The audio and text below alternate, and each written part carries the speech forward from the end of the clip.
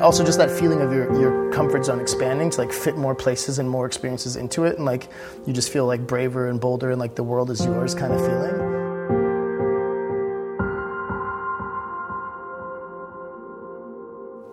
You're listening to the voice of Travis King and a snippet of one of the best conversations I've ever had. It's a real pleasure to be sharing this with you. Travis has an invigorating energy, and full disclaimer, it's quite contagious. This is the last episode of the Chateau series, so we recorded 3 episodes in Burgundy this October. If you want to hear more, you can listen to Jess and Will's interviews on the website. So Travis and I are sitting on the floor of one of the oldest libraries we've been in, drinking coffee and chatting about what it's like to be living your dream life. Travel and adventure have always been a huge part of Travis' life. He lived in the Caribbean, worked as a kayak guide in Alaska, worked at the world's largest dragon fruit farm in Hawaii, lived in Australia, and then ended up joining Remote Year, a company allowing you to travel the world for a year, spending each month in a different city while working and living with 70 other professionals. Travis joined the company when it had only 7 employees. Now they're more than 150. And it's quite crazy. He was flown to Ko Pha-Ngan for an interview right before a full moon party, as one does.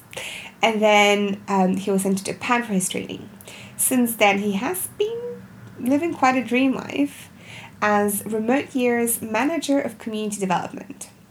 So he takes care of all things community dynamics and makes sure that people are having the best possible experience. It was a true joy to record this. I really hope you like it as well. I'm Victoria Stianova, and this is The Work We Do, a podcast about people redefining the meaning and purpose of work.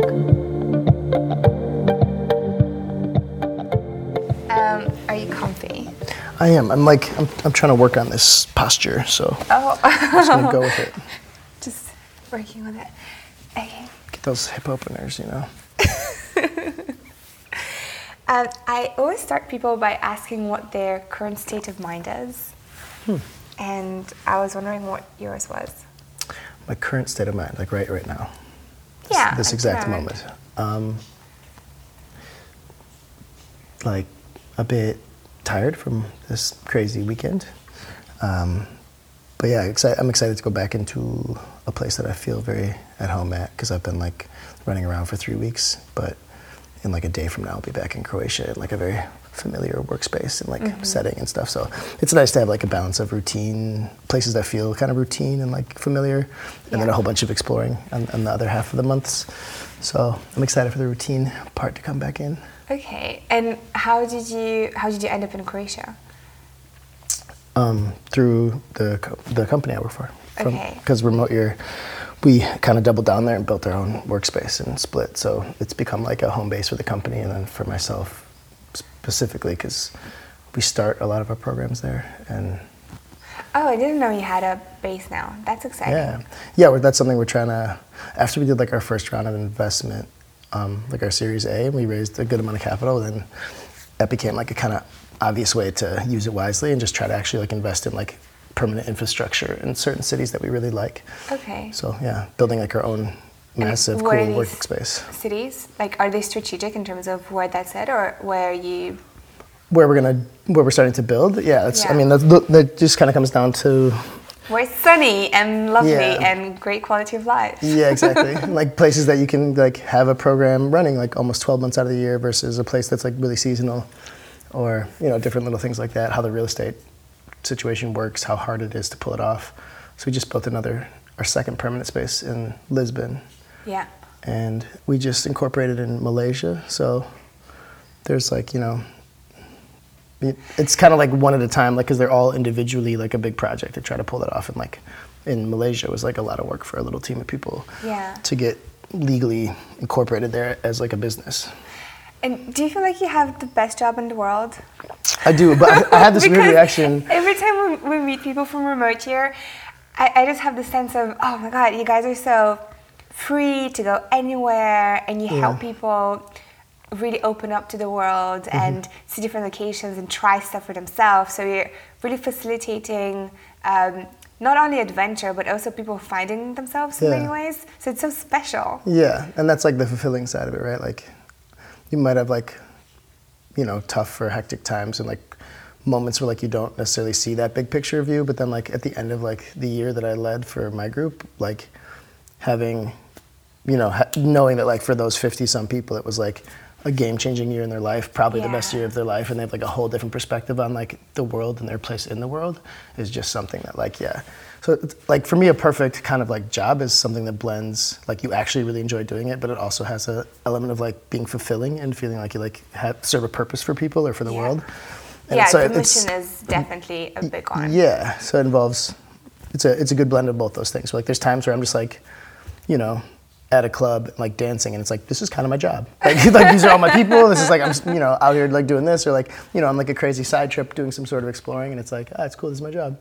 But there's also times where it's like, you have, you know, tough like breakthrough moments with people because they're like, you know, it's uncomfortable at times for people to take that sort of step and go be like a world traveler for a year. Yeah. Are most people people who would come from a more stable job and like have followed maybe a trajectory that people expect them to, and then one day they say, actually no, that's not what I want for myself, I want something different, where can I go and try it? Yeah, I would say that's I'd say that's a good amount of people that join on with remote year.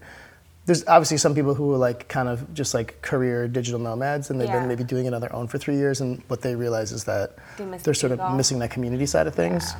And there's some people who like found themselves with the freedom of like work location independence, and you know have only ever like lived in the States and never really even traveled abroad, and then found us and been like, okay, this is like my vehicle to go see the world, because they know it's like going to be organized well, and they'll do it in a big community of people. So any sort of like maybe fear or worry that there might be with like international travel, it just is taken away.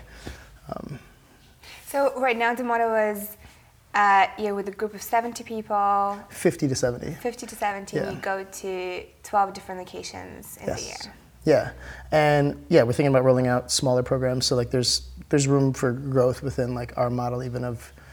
We're just trying to make the platform more accessible to as many people as possible. So, okay. What would that look like? Like you can join into one city, or? No, I think it would still be. So that's kind of what it looks like for people that finish remote year. So that we call those citizens, or like it's essentially our alumni program. Citizens of remote year. That's so cool. It's like you're now a citizen of the world. You're welcome. And we call like all of the communities together remote nations. So we have like some funny, I think like. We've done well with like the way we think and say things inside of our little universe. But wait, tell me more about that. The remote nation? Yeah, just all the different words. I find this really powerful. Yeah, there's a ton of jargon, you know, like because it's like we're our own little sort of ecosystem. So like words that people use and the way that we call like the things we call stuff just like sticks. We use the term tribe a lot. Like that's kind of like a good term for like a family, but like you know that's like nomadic. So like we're like a Every community also like uses that word a lot. And is that words that you happen to initiate, or the community itself picks them, or some, or they're you know like once they have gotten established and they just become part of like the remote year lexicon of like these are just words we use. Yeah, I love that. Yeah.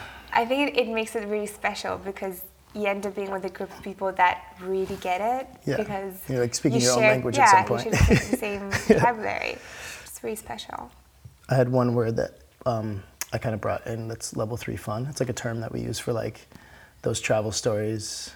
So I'll go through all the levels. Level 1 is like the fun you know you're gonna have. So like say you know you're gonna have friends over and like eat pizza. Like you know that the pizza's gonna taste good. That's nice. Level 2 fun and like watching movies. So it's like you know those things are gonna be nice. Level 2 fun is like the things you can never plan for. So say like the guy that delivers your pizza is like a friend of yours from like middle school that you haven't seen in 20 years. And you're like, holy shit, like come join us for the movie. And he like quits, you know, and you have this like amazing serendipitous sort of experience of like something you couldn't have planned. That's level 2. Level 3 is when everything goes to shit and like it goes terribly wrong and those end up being like the best travel stories, you know, of everybody's life, right? Like if you asked a room full of people, what's your best story from like all your travels? It's almost like to a person, they'll be the stories like, oh, when like the tuk-tuk broke down in the middle of the night and we had to like walk 10 miles and like, da-da-da. It's like always those times when the level of 3 fun, like not how you would plan it, not how you would want it to go. But then like when you get through it and you like, you know, survive the experience, the next morning you have like the best story of your life. Those are, level 3 fun moments. And I think it's just fun to put vocabulary to that stuff so that like when it's happening, you're not like, this is the worst thing that's ever happened to me. You're just kind of like, this is level 3 fun. And like, I'm making a good story right now, even though like, like I broke my leg and like the paragliding parachute didn't work or whatever. But I guess it's also accepting for a lot of people that might be a little bit more uncomfortable with the concept of going in the unknown for a year. It's just accept that things are not always going to go according to plan, and that's okay, and that's half the fun. Exactly, yeah. To get that attitude of just like embrace the ups and downs and like the moments that like you can't have full control over what's about to happen, or you know that's not how you would have planned it. Yeah, I think that's also a really good lesson in entrepreneurship, and I guess most of these people are freelancing in some way. Yeah, like half of them probably. Yeah. And the others are working remotely. Yeah, the others just like got an agreement from their employer that like it was okay for them to go work all over the world. Bye, everybody. Yeah, and it's cool. I mean, and for a lot of people, they still produce the exact same, if not better, quality of work because they're, we like to think that maybe the environment and like that stimulation of just traveling around the world will inspire you in a new way, and you'll like maybe even do better things or like different things or new things that you ever have thought of. I think that you just take much more ownership of because you're responsible for your time and how you spend it and everything that touches your work or your free time. You just become super accountable to, okay, this is how I want to do things. That's what's important. So then I think you're a better employee or coworker because you're just more dedicated. When you do it, you're really and like I think it helps people figure out like time management better because like all the hours of the day are precious if you live in a brand new, interesting city for a month. Like each one of those days is like a precious like gift. Yeah. And you also have like work projects and things you're trying to get done. So it's like the times you're not working, you usually use well. The times you are working, you're like you're really like focused in and like hammering away. And do you help guys facilitate that a little bit? A little bit. So we have because it's hard, right, to find your balance when you're traveling and working. Like for me, it took me 6 months to understand that. You can't do it all. It's okay to rest. It's good to eat vegetables. Like sometimes exercise. Like No, it's true. No, it's totally true. Like the first month, I think on remote year, most people at some point have a moment where like, why don't I feel great? And they're like, oh, I've gone out every night for 2 weeks and I haven't exercised yet. It's like, you probably just spend a night in and like maybe eat a salad, and you'll feel a lot better. But like there's like an energy around a group of 60 people coming together, and those first few weeks are super like, gotta meet everybody, gotta like make sure everybody knows who I am and that I'm interesting. So that's like a big part of why I go to help with like the orientation in that first weekend that they're all together. Like the orientation weekend is a lot. Tell me more about that, how your role has evolved and what you're doing now. Yeah, my title that I got to kind of make up for myself is Manager of Community Development. So I like kind of just high five you for that. It just sounds great. Thanks. Yeah, I thought it took a few different like turns and twists, but then it landed there, and like I think it's a good title. And it is like it's a kind of like the niche that I've carved out for myself inside of remote year of just being like kind of like the community dynamics and community vibe guy, like trying to figure out how to make it just the best part of people's experience. I don't think people necessarily sign up for a remote year like solely for the community piece. Like I think a lot of people sign up because they're like imagining themselves living in these 12 cities and like, all the Instagrams and adventures that come with that. But I think people stay through to the end for the community side because a few months in, it's like you look around in a room of 50 people that you didn't know 3 months ago, and they feel like family. And it's like, you're not going to leave those people. That's like, that's a really rare thing to have. And I think it's something that's even harder like now in history than it was at other points in history of we're all like, very much in our screens and like walking past each other on the streets without much connection. And there's like, I've heard this from a lot of the people here this weekend that in the UK, it's like very much culturally like, don't bother the people around you. Oh yeah. Like stay in your own, like if somebody's like, hey, who are you? They'd be like, what? Do you not have any friends? Like, why would you talk to me? Yeah. So it's hard to make like, new really meaningful connections, I think, in the world these days, or harder than I think it should be, obviously. And so remote year, it provides like a really cool vehicle for that. Like if you do a year's worth of traveling and adventure with people, at the end of that year, like you're just family. Like you know every little thing about the other people in the group, and you've seen everybody at their best and their worst moments, and like have these massive successes and have these, probably crying sessions of like something not going well, and it brings people together. So that orientation, that's like part of kind of what I'm trying to convey is like, get ready for that for one, like this will turn into like a family at the end of this, and I know you can look around the room and not know each other now. One thing that I'm lucky that I get to point out is 2 people in my group just got married actually, like 2 months ago. Yeah, that's so like exciting. I was like, they were in a room like this at orientation, didn't know each other from like, me and you, or like it was just brand new that they just met at remote year. And they just got married a month ago. So like I dropped that little like thing and people were like, oh, like start looking around the room like, ooh, who might I marry? So you provide them this framework in the beginning just so that they are psychologically ready for what's coming and just embrace it better, I guess. Yeah, and there's like phases of group development, which is like the beginning is obviously like the honeymoon phase or like the forming phase where like everybody's just so excited to like be on this new adventure and to meet all these cool people. But the second phase is called storming. So like we call it the dip. That's kind of how we refer to it. And like it's usually just everybody at some point. It's like the beginning of the real world when they're like, when people get together and like stop being nice and start being real. Like, because at some point, like in the beginning, you're just trying to make, Yeah, you have your best Yeah, persona on. like you want people to lovely, like you and make a good impression. People, yeah, exactly. 2 months in, you're like, stop talking to me. I'm not a morning person. Yeah, exactly. And like people also just get like, internally like, did I make the right decision? Like, what am I doing here? Like, are these my people? Like, how do I fit into this community? And like, it's really just natural to start to question some things about what's going on. Some groups have like actually kind of somehow bypassed the dip a little bit, but I think most of the, most groups have a point where everybody's sort of around the same time that those feelings start to line up and the collective energy is like a little bit like weird or like tingly, like off.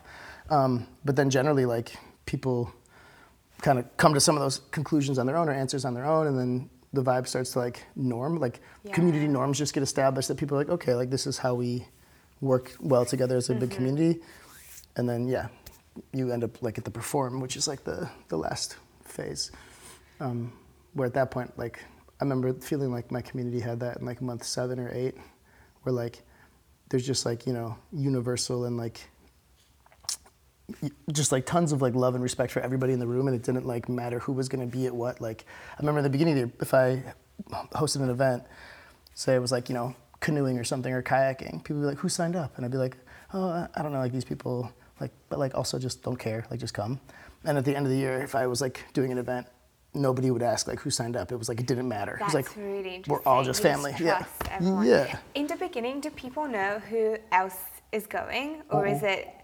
And do you screen people in any way? Because I know when you first started, you had an insane amount of applications. I met one of your colleagues in London once. Oh, cool. And she said, oh yeah, we had like 3,000 people apply. So how do you screen people? How do you, I don't know if screening is the best word. How do you like, create the groove?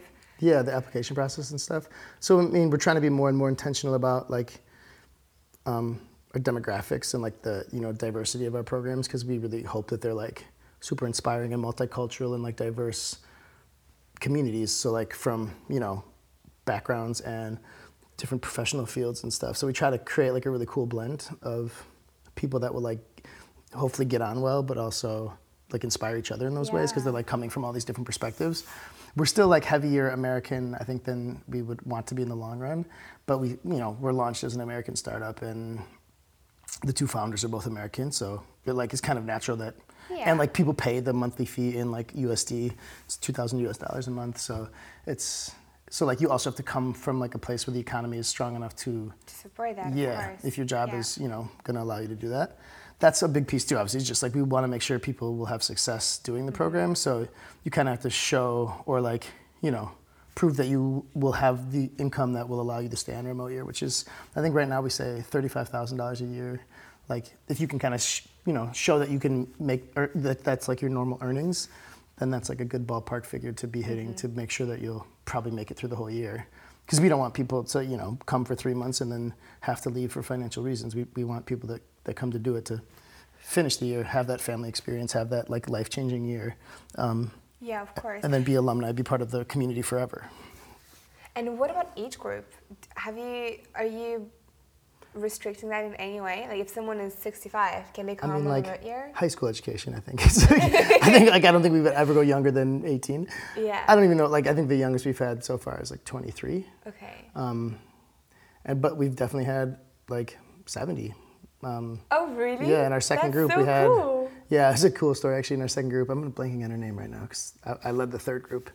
The second group, I just kind of knew a lot of them, and I met them early on in their year. But it was amazing. She did like a lot of the service work that her community. She helped like organize a lot of that in Batuta. That was the name of the second group.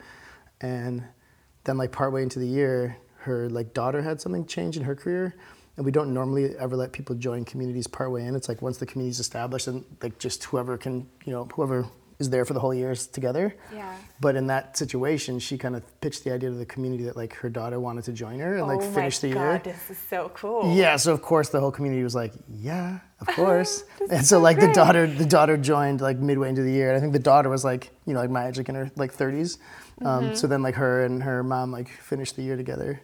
Yeah. That's so cool. Yeah, really, really cute story. And then once you onboard the community, do you move with them to every city, or do you then go and prep for the next one? Like, what's your time like? So there's program leaders that are like the kind of like the backbone of the community, right? Like they're the full-time.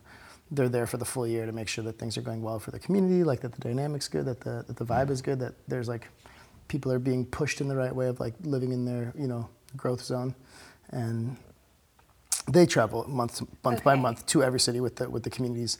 I just am there for orientations for new groups, which is kind of why I was saying like more than anybody else, my home base is split because we've launched a lot of groups in Croatia in the last like year. But then the second half of every month, so I'm usually there for like 2 weeks to meet the new groups, to like try to make sure they all feel good and settled and like ready for this adventure. And then the second half of the month, I have like a lot more autonomy this year with my travel schedule, so I can come like be at the Chateau welcome party this weekend or like whatever else is coming up. That's so cool. Yeah. And what does the rest of your team look like? I have no idea. I suppose there's someone who runs ops who... Yeah, there's like a big operations side of things. That's like, you know, there's regional directors, like the director of like operations in like Asia and South America and Europe. Who'd find all the partnerships and know the... Yeah, all the accommodations. Because obviously a big piece of it is like we have to get like unique, nice apartments and... you know, for 60 people in 12 cities around the world. So like that just crazy in when itself, you think about it. It's like a ton of work. It's like and it's a ton of operations and logistics. We also do like door-to-door airport situations. So it's like when you're flying from one country to the next, like having all that really smoothly ironed out of like there's vans there, you know, usually like colored labels, like you're in the red van, like go there, and then they have a little drop-off sheet for all the apartments around the city. And yeah, logistically it's not like simple, but we just launched our 17th program today. So, yeah. So we're like always learning, always getting better, but I think we've got that part pretty well now. Multiple programs running at the same time? Yeah. Oh, yeah, that makes sense. I don't know why I just imagined it as this one group of 70 people forever. No, they're multiple programs. Well, a lot of people thought about it like there'd be like one for a year and then one for a year. Yeah, exactly. And like, so like as soon as one ends, then you'd start the next one. That's not a very good business model. No, yeah, exactly. Yeah. So we started launching like one almost every month this year. That was kind of our pace. And then I think the idea for next year is like to just try to be more aggressive, even like, you know, when you believe in an idea and you like want as many people in the world to have access to the idea and to the platform as possible, then for us it's just trying to build the scale and like make sure that if 120 people want to do it every month, then we can launch 2 programs every month versus just one. So that's so cool. Yeah. And how many people support the whole program?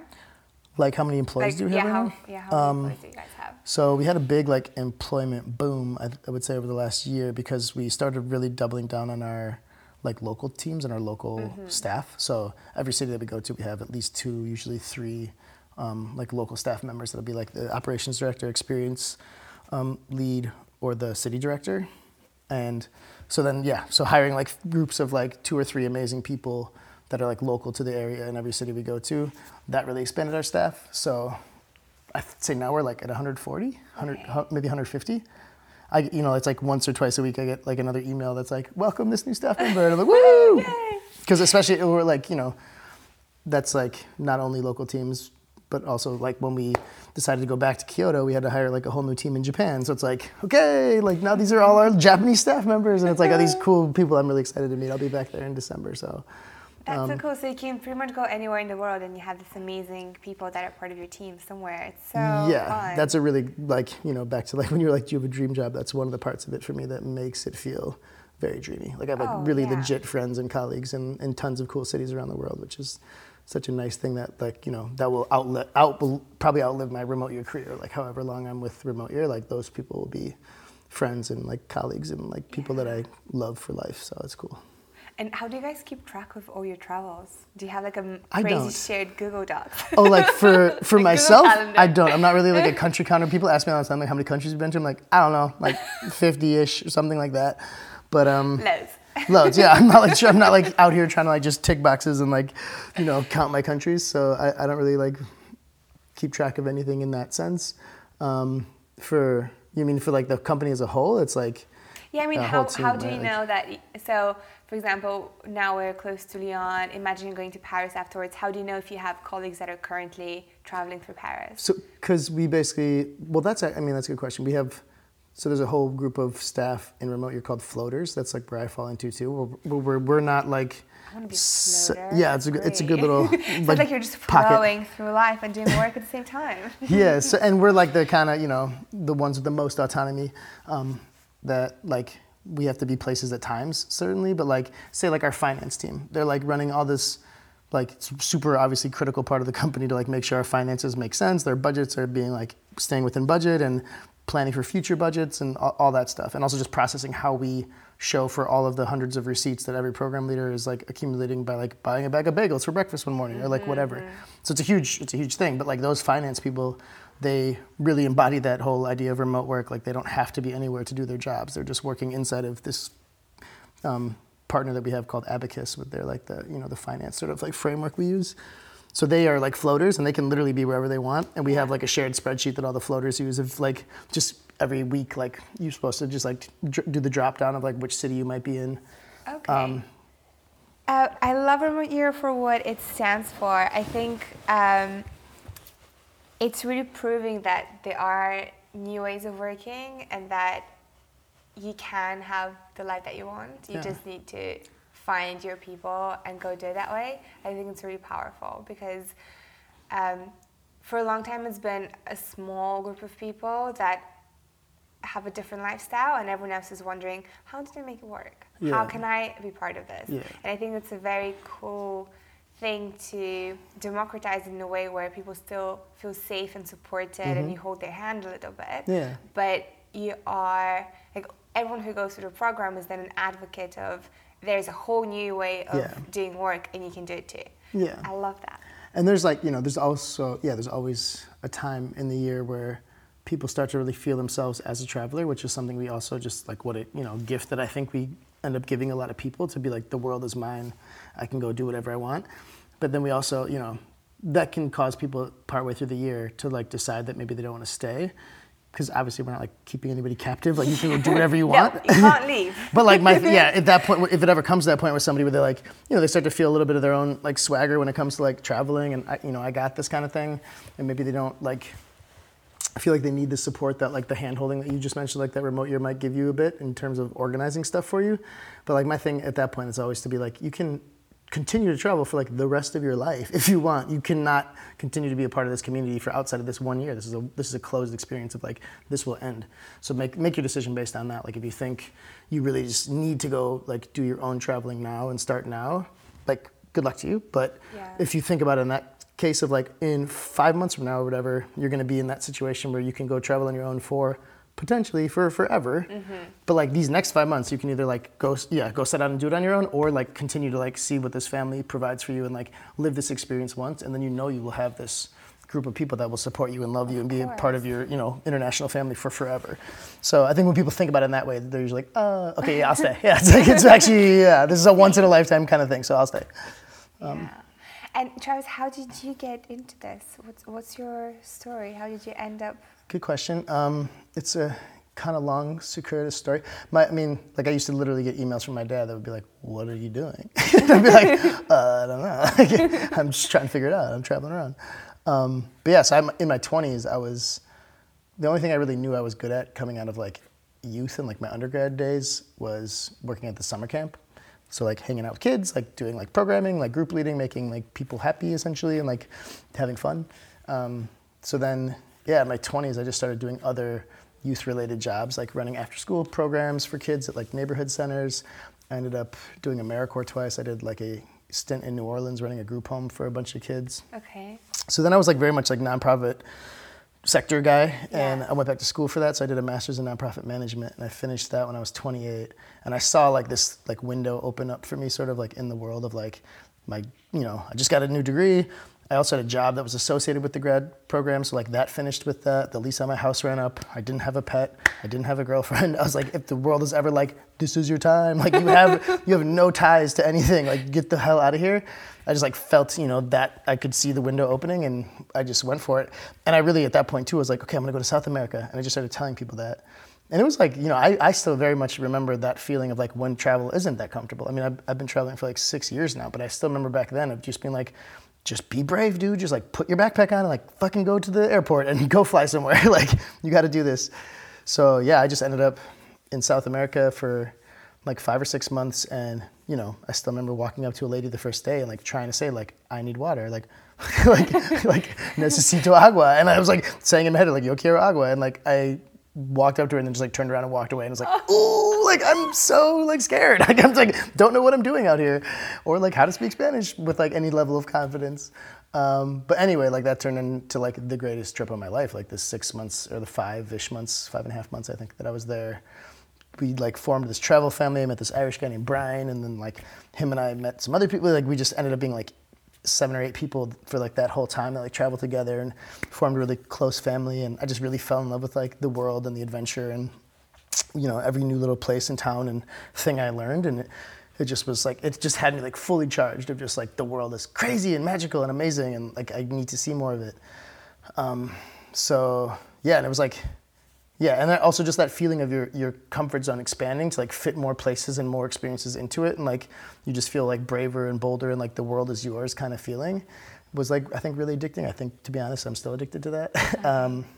And then, yeah, so then essentially that's kind of what set me out on the road traveling. And then since then, I've just been trying to figure out how to keep the adventure alive. So I've like, went and did my dive master in the Caribbean. I worked in Alaska for a summer as a kayak guide. I moved to Hawaii and worked on the world's largest organic dragon fruit farm, which is a cool little chapter. I then had a girlfriend there and ended up going to Australia and stayed there for like a year and a half. I overstayed because I ended up with 3 of the coolest jobs ever in Byron Bay, Australia. And I was like working as a kayak guide again, but like a different version because we were going out to find dolphins. And then, yeah, I overstayed my visa, or I basically worked on a tourist visa after having done a year work visa.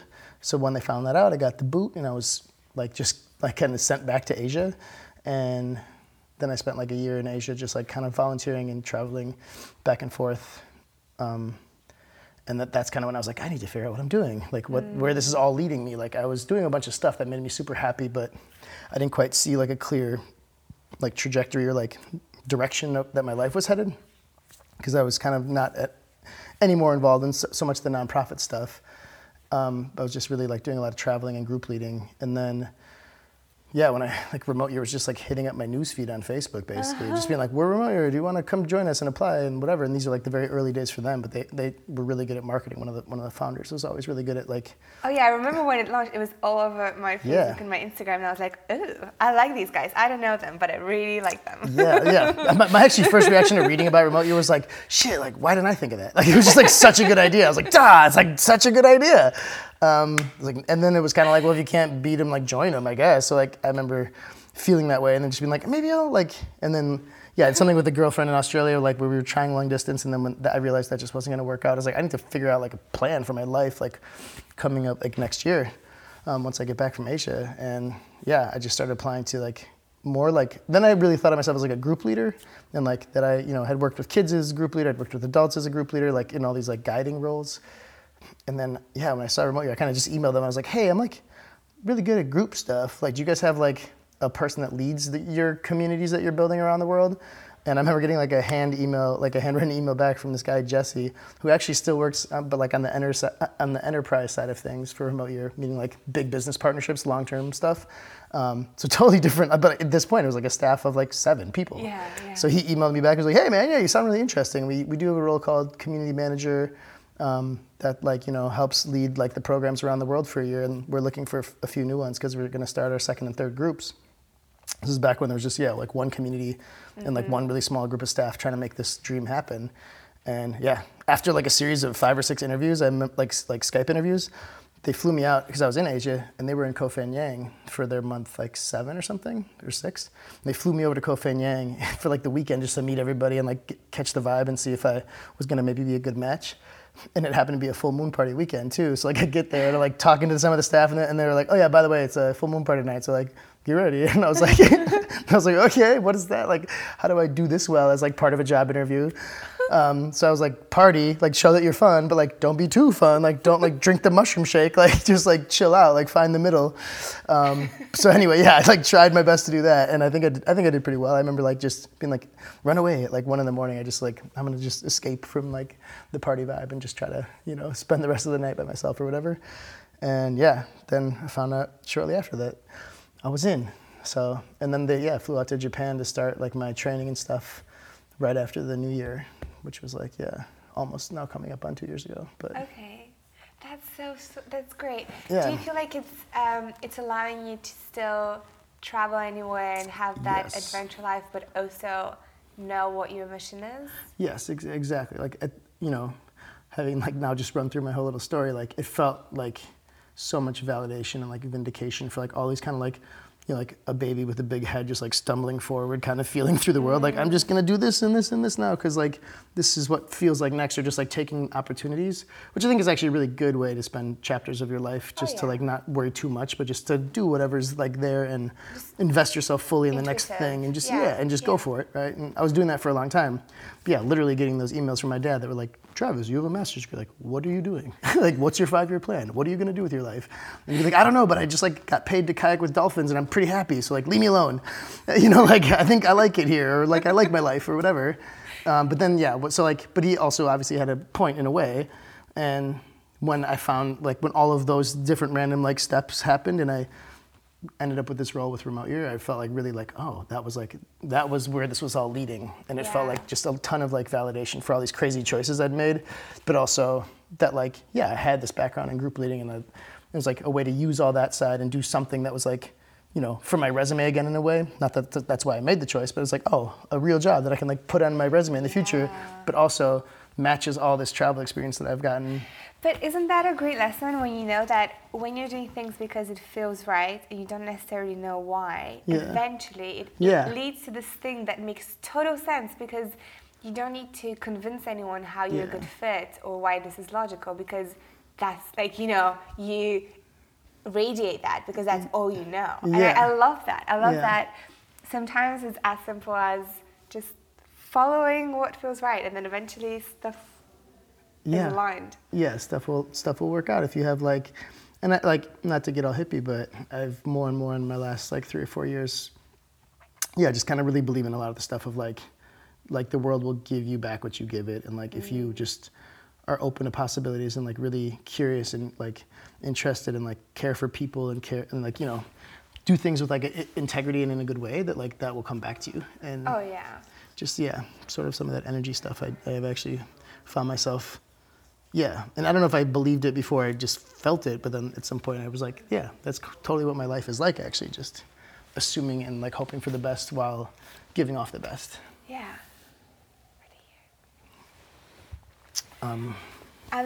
I just want to end by asking you, what are 3 words that are present in your headspace right now? Coffee, Croatia, Chateau. Three C's. Three Coffee, C's. Croatia, chateaus. Thank you, Travis. This was so nice. Yeah, it's really nice to talk to you. Thanks. Thank you so much for listening to this conversation. I really hope you enjoyed it. You can follow the travels and stories of Travis by following his Instagram at Travis King Travels. That makes sense. And you can also stay up to date with the podcast by following the work we do with an underscore. The work we do underscore. That's all for me today. And in the next episode, we'll be hearing from Philip Mooring, who handles all things Europe at AngelList.